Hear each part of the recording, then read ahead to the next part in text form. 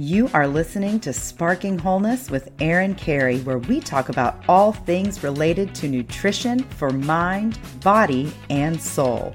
Are you ready? Let's do this. Hey everybody, welcome back to Sparking Wholeness. Today I am sitting down with Dr. Christine Gibson. She is a family physician, trauma therapist, and author of the Modern Trauma Toolkit. She's also on social media as TikTok Trauma Doc with over 130,000 followers on TikTok. She has a master's in medical education, is halfway through a doctorate, and has been involved in academics and education, creating Calgary's Fellowship in Health Equity. She runs an international nonprofit, Global Family Med Foundation, a cooperative, and a new company to train professionals how to manage workplace trauma, safer spaces training. So I'm so excited to welcome you to the podcast, Dr. Gibson. Oh, I'm thrilled to be here. And Christy is fine. Okay, great. Well, I'm on TikTok. I am the least formal person, right. obviously. Well, I don't even have a TikTok. So I was looking for you on Instagram. I'm like, Exactly. oh no, I have not gotten into that world because TikTok or Instagram is enough for my brain to handle. So yes, but I'm for those who are on TikTok, I'm so excited for you to be a resource because I know you are putting incredible information out there that people need to hear. I hope so. I really it's been over 2 years now, so I'm pretty committed to mental health education on there. I cross post a little bit to Instagram, but I for the same videos, I'll get like 20 views on one and like 2,000 on the other. So Yeah. it just hasn't been the right venue for me. Yeah. Well, let's talk a little bit just about your background and why you have decided to focus so much on trauma. How does trauma play a role in your work as a medical doctor? Yeah, it's a good question. And I wouldn't have had the same answer 10 years ago. So I did inpatient hospitalist for the first 16 years of my career and did very much the job of like an internal medicine doc. But I worked in a community of equity deserving populations. So lots of immigrants and refugees, people with very low income. And I did start to make that connection around trauma and social conditions affecting both physical and mental health Mm. because we were seeing, like, we were actually have to do social admissions, like people who had a physical thing and then nobody to take care of them, or they had a mental health problem and it was activating something that had happened in the past. So I started to put the pieces together a little bit then, but it wasn't until I started working as a community-based family doctor that it all came together for me. Um, what I started to research was a paper that came out the very same year that I graduated medical school. So I didn't get to learn about it then. It took me 20 years to like backtrack and find it. And it was done in California. It's called the ACE study. And what they did is they took a bunch of people at the Kaiser Permanente clinics and they ran them through a survey to see how many of them had been through childhood trauma. And they chose 10 things. So some people are using this survey as a screening test, but they didn't cover everything. But what they did uncover was like super remarkable. For every single, what they called an ACE or an adverse childhood experience, there was an exponential increase in every single physical, mental, and social ill health condition that they measured. And so we're talking things like cancer, diabetes, heart disease, but also depression, anxiety, OCD, personality. Like every single thing that they measured had an exponential increase. So if you had gone through 6 adverse childhood experiences, that would lower your life expectancy.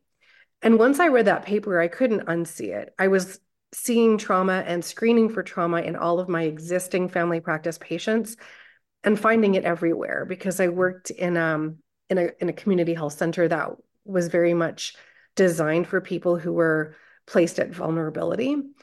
And once I saw it everywhere, I was like, okay, well, what am I going to do about it? We had mental health resources, but they were more like changing behaviors. Like, how could you eat better? How could you sleep better? And it wasn't processing trauma. Mm. So I realized I had to be that resource. So I trained for probably 3 years before I started doing trauma processing for my own patients. And all of a sudden, people were managing their diabetes. People were like actually caring about their physical bodies because so many of them had dissociated from their Yeah. physical bodies, wishing they didn't have one because of what it had been through. Mm. And then all of the other physicians started consulting me and saying, hey, could you help me with the trauma in my patients? And I thought, this particular resource in Canada, it's not a free one. But me as a physician, I'm free. So now I work in trauma therapy at our refugee clinic and adult addictions. And to me, it's the root cause of so much suffering. And you don't even have to identify as having had trauma, but with all of us going through a pandemic, the pain of the climate emergency, Mm. our ancestral traumas and pre-verbal traumas. Like for me, I had a conversation with my mom once, and I said, I don't identify a lot of trauma in childhood, but we recognize that being Ukrainian and being Scottish, my ancestors had come from genocide. And she told me that the umbilical cord was wrapped around my neck 3 times when I was born. I obviously don't have a conscious memory of that, but there's something in me that believes the world isn't safe. Mm. There's something in me that is stuck in that moment of like, oh my gosh, I came from this warm, soothing, connected environment into pain, immediate pain and fear. Mhm. So, like, how is that stuck in my mind body system? So, these questions to me are at the root of so much existential pain and ecosystem pain. And I just don't think there's anything more important that we could be talking about. 100%. Yes, I resonate with so much of what you said. And as far as that ancestral trauma, there's racial trauma that many are carrying too. And that is something that we don't talk about enough. I think that that's important, especially the people that may have, I think about people that may have passed for white. There are people who have ancestors who were passing, I'm putting air Yeah. quotes, and they are carrying the trauma of hiding who they are. And Mm. I think about how that plays a role in so much, like to your point about our ancestors who are immigrants. And I mean, there's just so much there. I'm so glad that you touched on even the dissociation aspect of things. Of course, we want to cut off that connection from our minds and our bodies when we go through traumatic experiences because it's Yeah. protective, but it shows up in the body. Yeah. Well, and I love how you just framed that. Like, I think that was a really important point you made, Erin, was that all of these things that our mind body does is done in the interest of protection. So when I started studying things like CBT, cognitive behavior therapy, the premise was, well, there's something wrong with how you're thinking and we need to fix it. So you're kind of adding a dash of shame to a person who's already feeling a lot of shame. But I love how you framed it as everything is protective or adaptive. Like the Adaptive, reason yeah. that you're dissociating or the reason that you're in fight and flight is because your body still feels the need to protect you. And it's such a nice framework. And so I love when people are able to frame it in that way because so much of what we have in medical and mental health is based on like who's blaming, who's responsible without saying, well, why does it make sense that these things are happening?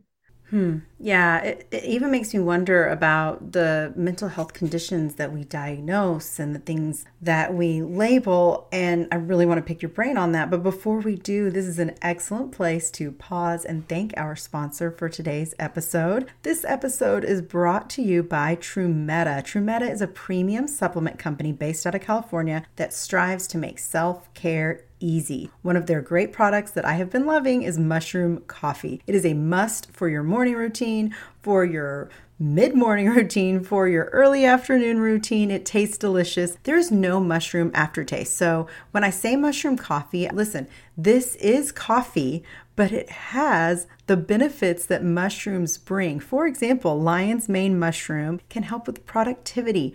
Reishi mushroom helps with immune support and even managing the stress response. Cordyceps boosts energy. And of course, because it is real coffee, guys, it has caffeine to give you the kick that you need every day. You can start your day healthier with Trumeta mushroom coffee and see for yourself how it helps you focus so you can get stuff done. Not gonna lie, I was at work the other day. My husband and I worked together at a counseling and wellness center, and I saw that my husband had taken some with him to work for his post lunch warm drink that he typically has just to keep focused. Because, I mean, let's be real, counselors, therapists need to get focused. They're helping people with some heavy stuff. If you're like me and Richard, my husband, you will feel an uptake in your productivity and your focus every single time you drink it. Trumeta offers their best deal to date only to my show fans. You will get this, a free electric mixer and 40% off the coffee plus free shipping in the US. So go right now to trumeta.com/spark to fuel your productivity and creativity with some delicious mushroom coffee. That's TRUMETA.com/spark. Now, getting back to the concept of asking the question, why does it make sense that these things are happening to somebody's body and brain, whether it's a medical issue, mental health issue? So this is where I want to pick your brain. Do you believe that these diagnoses that we give people, can they all be traced back to trauma or that protection in some way? Um, we had talked for the podcast about Gabor Mate, and I know that that is um his opinion that it's at the root of most mental ill health, including things like ADHD, all addictions. I have a slightly more tempered opinion. I think it's often involved. And Mm-hmm. I think the medical community misses the boat when we don't look for trauma. And again, I don't think we should be trying to seek the details of the story of trauma, but even just whether the person identifies and help them explore things like racism, as you mentioned, or medical trauma and ableism. Like we actually cause a lot of trauma. So a lot of folks who come into our office irritable or they're what we call non-compliant, it's often that they just don't have a safe and trusting relationship with Mm-hmm. the medical profession. Like we've harmed them. So like offering invitations to explore these really complex topics, I think is really helpful. I personally have yet to meet typically a woman diagnosed with borderline personality who doesn't have a background of extensive complex trauma. Mm-hmm. So I personally find there's a lot of overlap in those two diagnoses and medical personnel miss the boat there. But have I seen a person with anxiety or ADHD or autism who doesn't have a background of trauma? I have. Um, because I work in trauma therapy at the addiction clinic, I'm sent all the people with Mm-hmm. trauma, but in the folks who are managing addiction alone, they do not believe that every single one of them has a background of serious trauma. So I think it's more of the story than we ascribe to, but I think the story is complex and multi-layered. So I wish that physicians and psychologists were better at unearthing the trauma underneath the presentation, and that we wouldn't just take a DSM diagnosis at face value, because the way that I see it is once I see a person, I will treat trauma for as long as it takes until it looks like they're out of fight, flight, and freeze.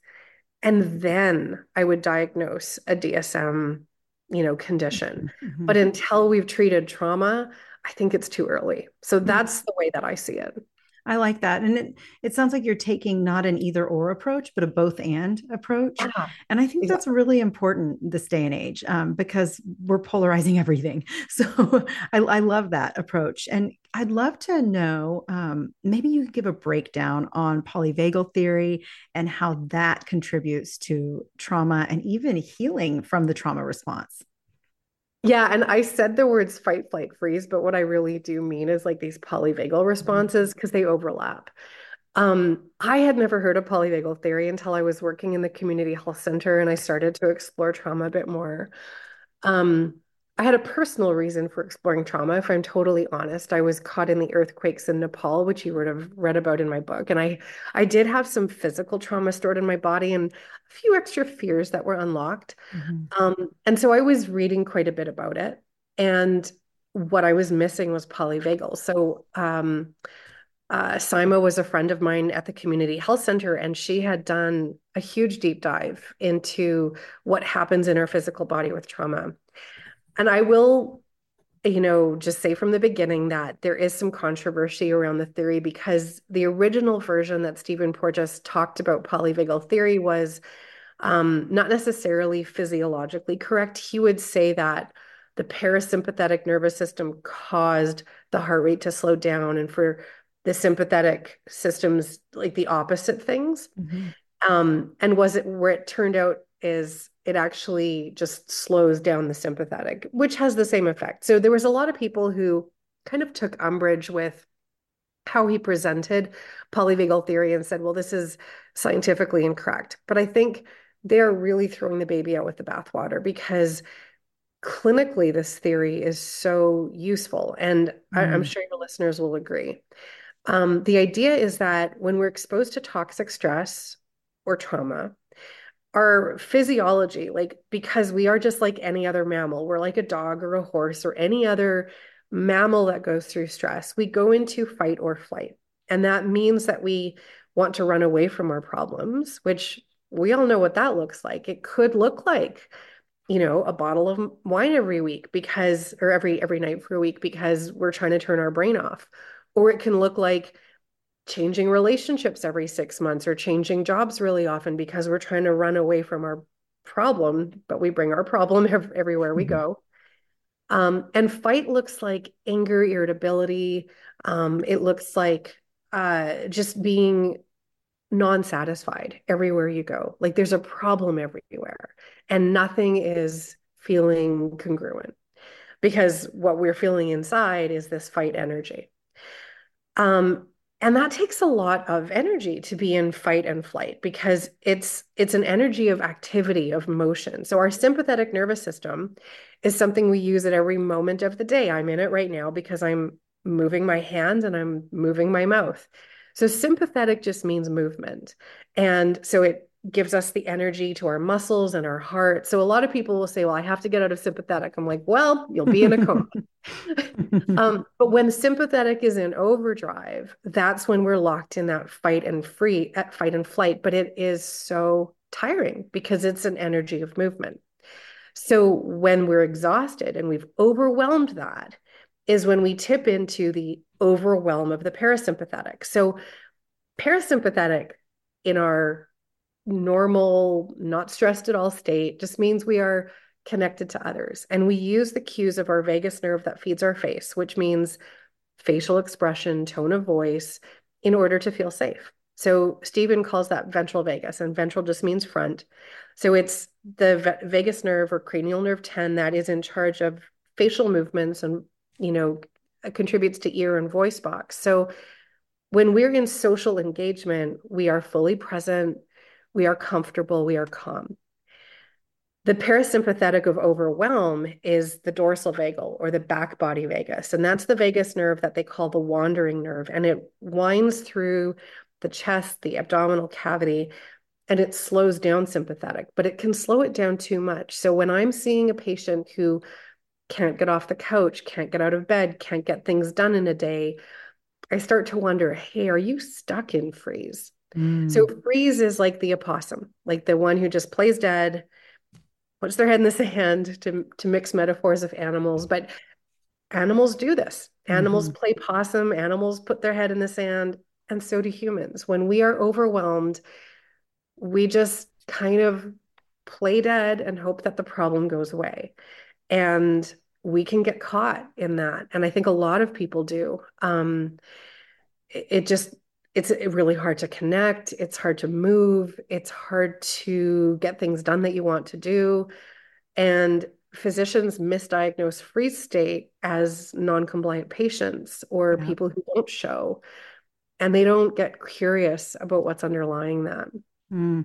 I'm so glad you touched on freeze state. My opinion is that it's probably one of the most difficult states to get out of. It's one thing to calm the nervous system, but it's another thing to I don't know, bring it back up, bring it out. Because I'm a chronic, that my history is I started out what I would consider, we called it depression, but I would consider major freeze mode back Mm. in middle school, leading up into high school. And then that led into some hypomania after I was medicated. I mean, and so I very much have experienced every nervous system state that there is, Yeah. every polyvagal state. So do you have some strategies for people who are more prone to freeze, especially this time of year, right? Because I think that it's kind of where we get it the most.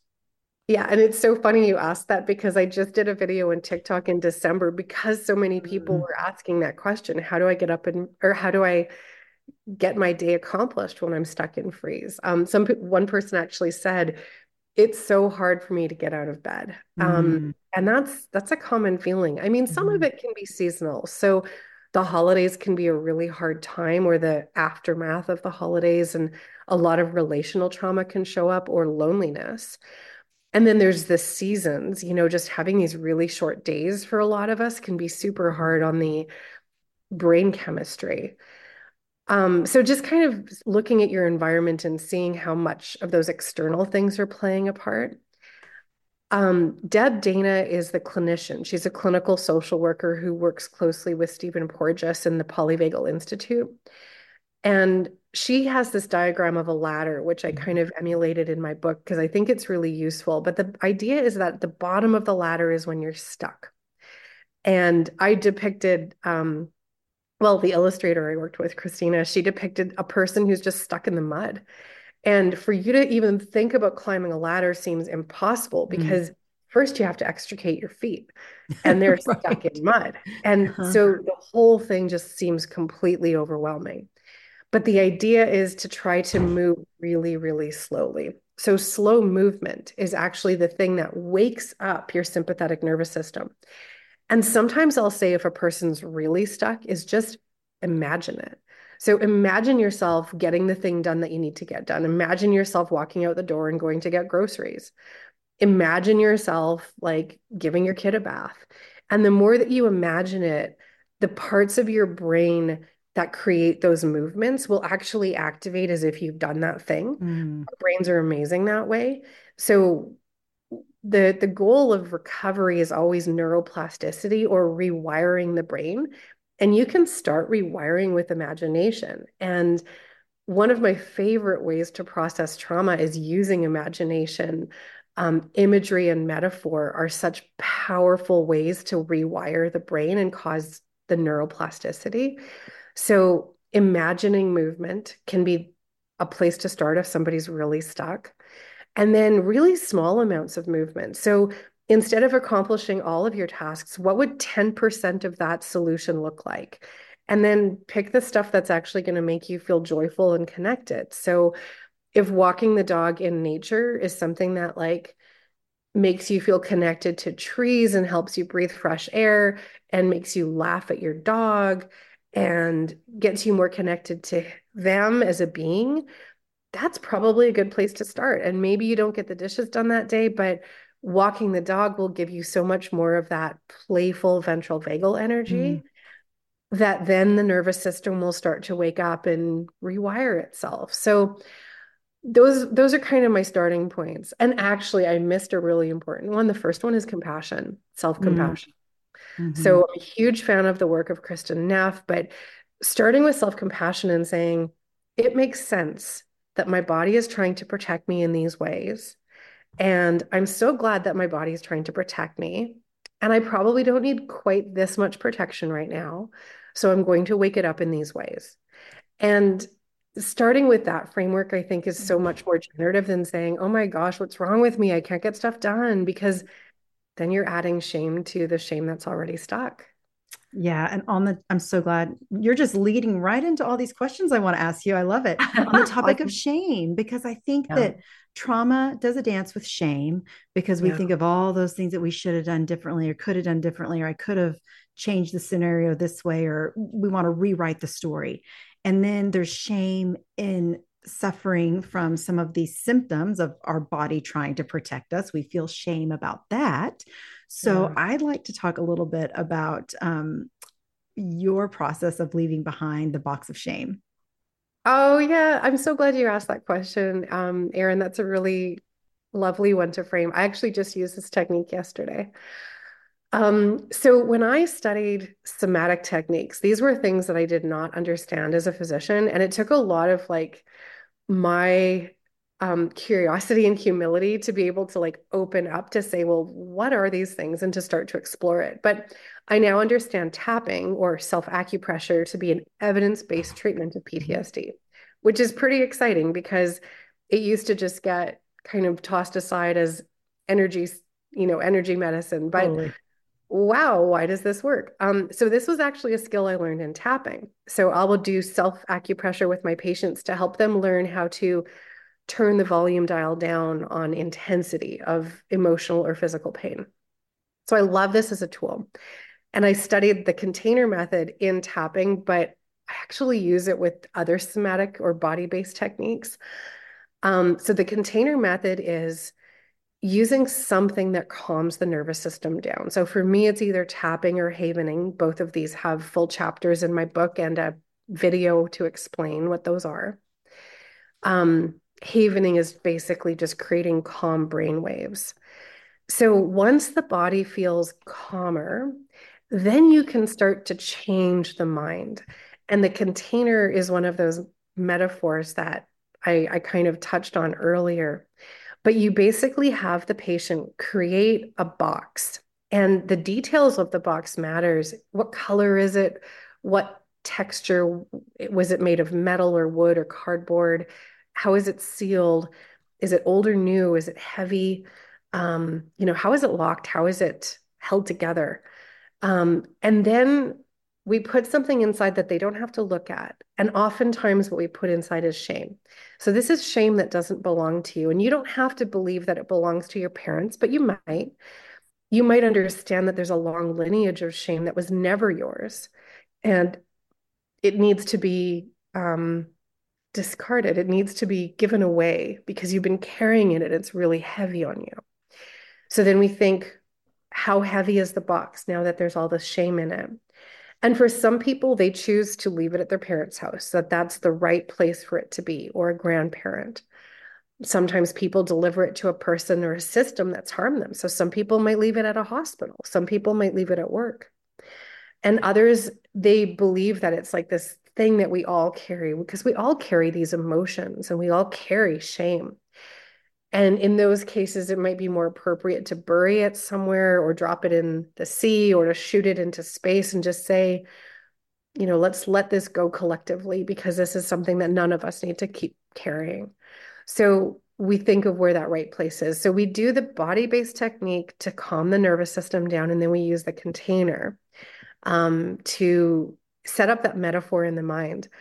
And it's amazing because as I described, the brain, when it thinks of an activity, will actually start rewiring. And with the container method, people can let go of tremendous psychological burdens.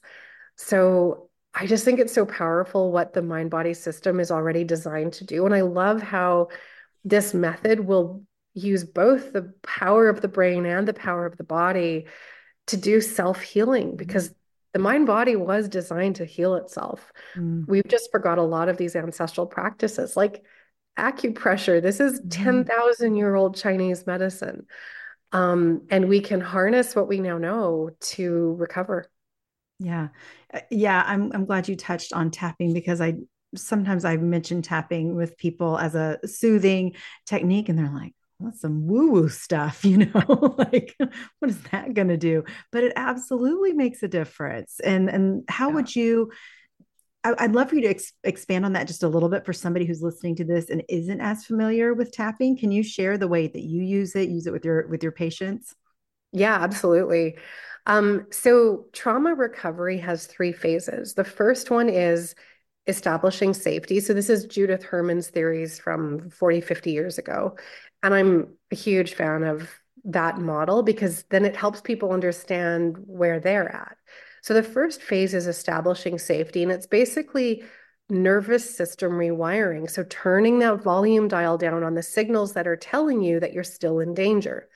I mean, frankly, some people are still in danger and they need to have some of that activation. But for a lot of us, we want to leave the past in the past. And so phase one of trauma recovery is figuring out what that looks like. And I love somatic body-based practices for phase one because a lot of what's stuck is nervous system tone. So that sympathetic or fight and flight or the parasympathetic dorsal vagal freeze, we can shift so much of that through our physiology. So tapping is a great useful tool in that phase.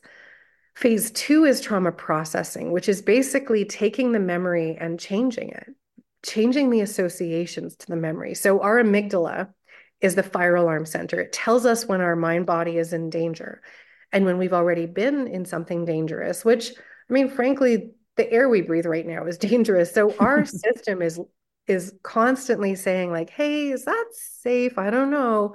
Or if you've been through relational trauma where a person hurts you, then we're constantly looking to see who else could be a threat.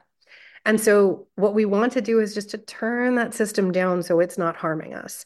Because when our amygdalas are constantly alert, it takes a lot of time and space and energy out of things that we would prefer to be doing. So what we want to do is just turn that down to a level that we prefer. So we're still looking out for danger, but just not as actively. So trauma processing takes the associations out of the amygdala for all of the things that it thinks of as dangerous, and it just neutralizes them. So if you have a context of a person and a place and an emotion that feels unsafe to you, how could we turn that down so that you're not constantly in protection mode? So there's a lot of things to do for trauma processing. My favorite tool is accelerated resolution therapy, which is similar to EMDR, but you can also use tapping for process Oh. work, and people do that. Phase three is, okay, well, who am I outside of all of these baked in trauma reflexes? So when my amygdala isn't driving the car, who am I even? So it's figuring out how do you relate to the world when you're not constantly seeing threats everywhere, including inside your own body. And that phase can take a really long time. And this journey isn't linear. A lot of people go back and forth between the phases, but in my particular practice, I tend to use tapping the most in phases one and two. Some people use it for processing, as I mentioned, but I tend to do it like, what would it look like to feel safe in your body? And we do these tapping sequences for a person to just dial that volume down. So if you're coming in with anxiety that's like a 10 out of 10 because you were in a car accident, for example, what we would do is we would use tapping, not necessarily on the car accident itself, because that would be phase two, but just on like, what kinds of things could you imagine doing that we could move the volume on feeling safe? So could you imagine having a ton of fun on a train ride? Can you remember a time when you took something that got you from A to B and the journey itself was really fun and distracting? Let's really go back into that memory so that you imagine that you can get places in a safe way. And we would accentuate the pleasure and the enjoyment from the memory, or we would create one. We would say, what would it look like to be a kid on a Disney cruise? Or are you a person who likes rides in an amusement park? And we would imagine something like that. Could you imagine the train that goes between where I live here in Calgary to Vancouver? And let's imagine a journey through the mountains. I want you to notice the clouds that are drifting by. I want you to spot a deer in the woods and notice that they're looking at you with these soft, beautiful eyes. And we would invoke this calm imagery and this soothing, gentle rocking of a train. So we would create new material where a person can neutralize some of the associations that they've created protective strategies around. I love that. And so much of that I'll is, leave it there. yeah, no, I mean, it's a lot and in a good way. Just realizing there are so many solutions. You know, we've talked about EMDR on the show before, and I personally have gone through EMDR myself and I love it. But some of these other strategies that you're talking about might be new and are Yeah. for somebody who's just wanting to get started to understanding, you know, how to support their nervous system better. you would recommend your book as a starting place for all of these tools. I really would. I designed the book as to be um, a place to get through phase one. So, Mm. how could you start to feel more calmness in your nervous system? Because it's really hard to start trauma therapy when you're stuck in freeze, as Yes. you would relate to. Yes. And it's also really hard to start when you're stuck in fight and flight, or when you're using addictions as your coping strategy, Hmm. and you're really locked in those patterns. So, what I'm trying to do is to just give people um, their power back, because they always had it. We've always had more agency and more ability to shift our nervous system, but we've forgotten about these things ancestrally. So there's so many ways that we can learn the skills to shift our own system. We didn't even touch on something like tremoring, which is just Mm. releasing all of that sympathetic tone and the tension that your body hangs on to.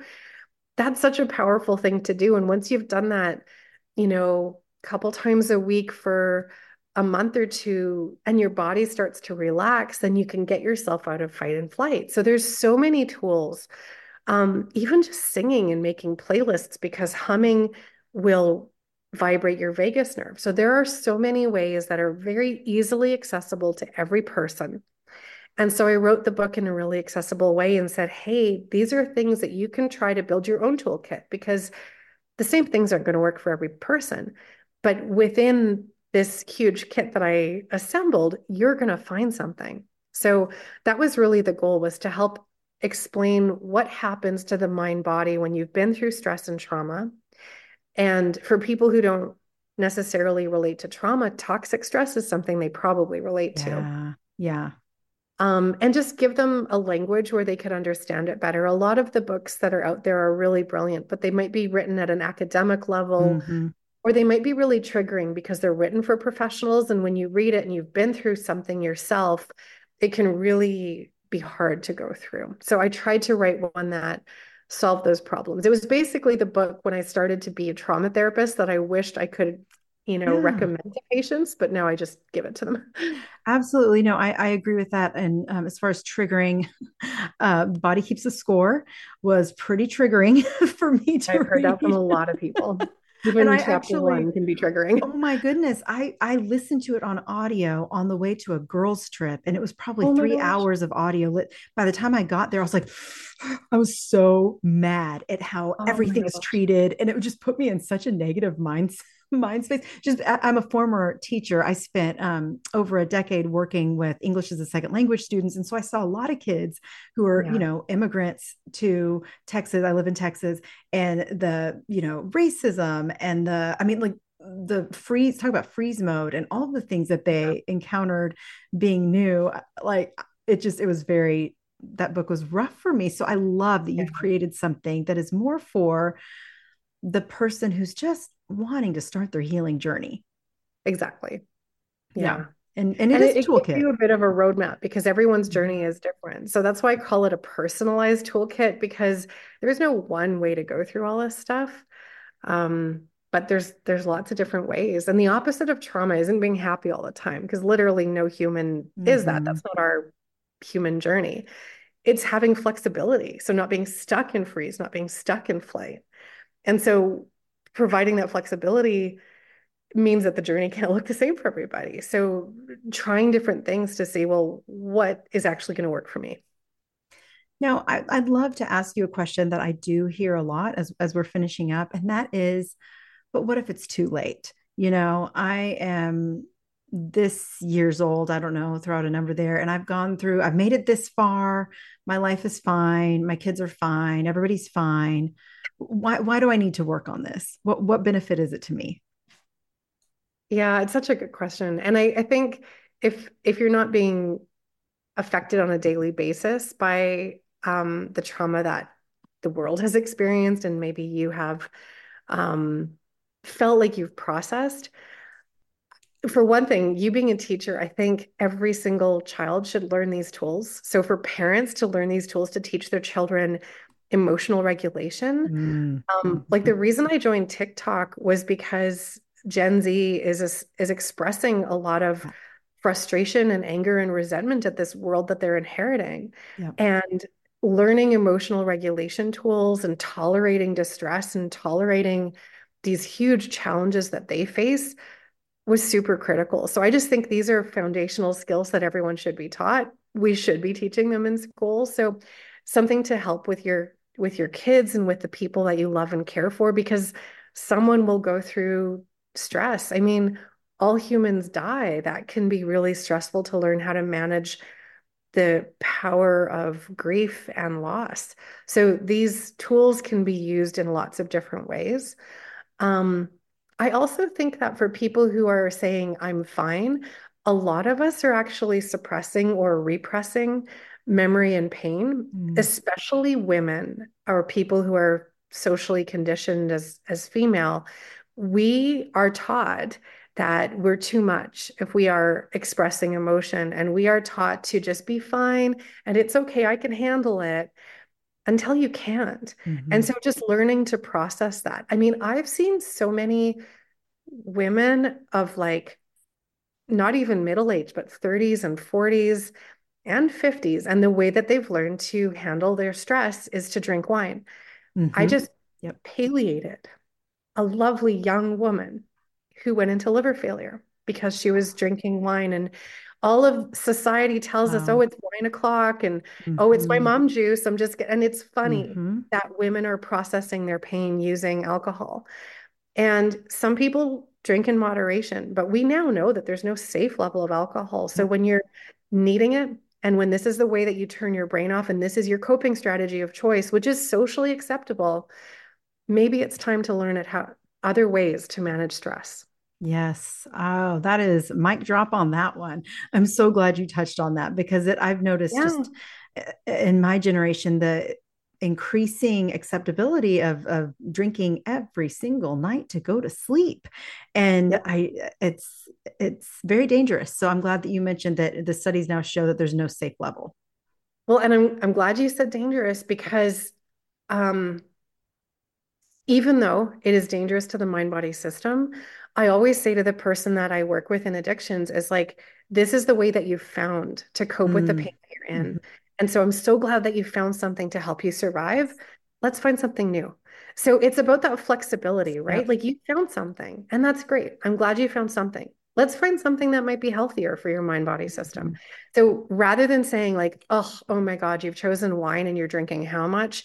Because then you just add shame to the system. I will Totally. say with total compassion, I'm so glad you found something to help you through this. Let's find something else. Hmm.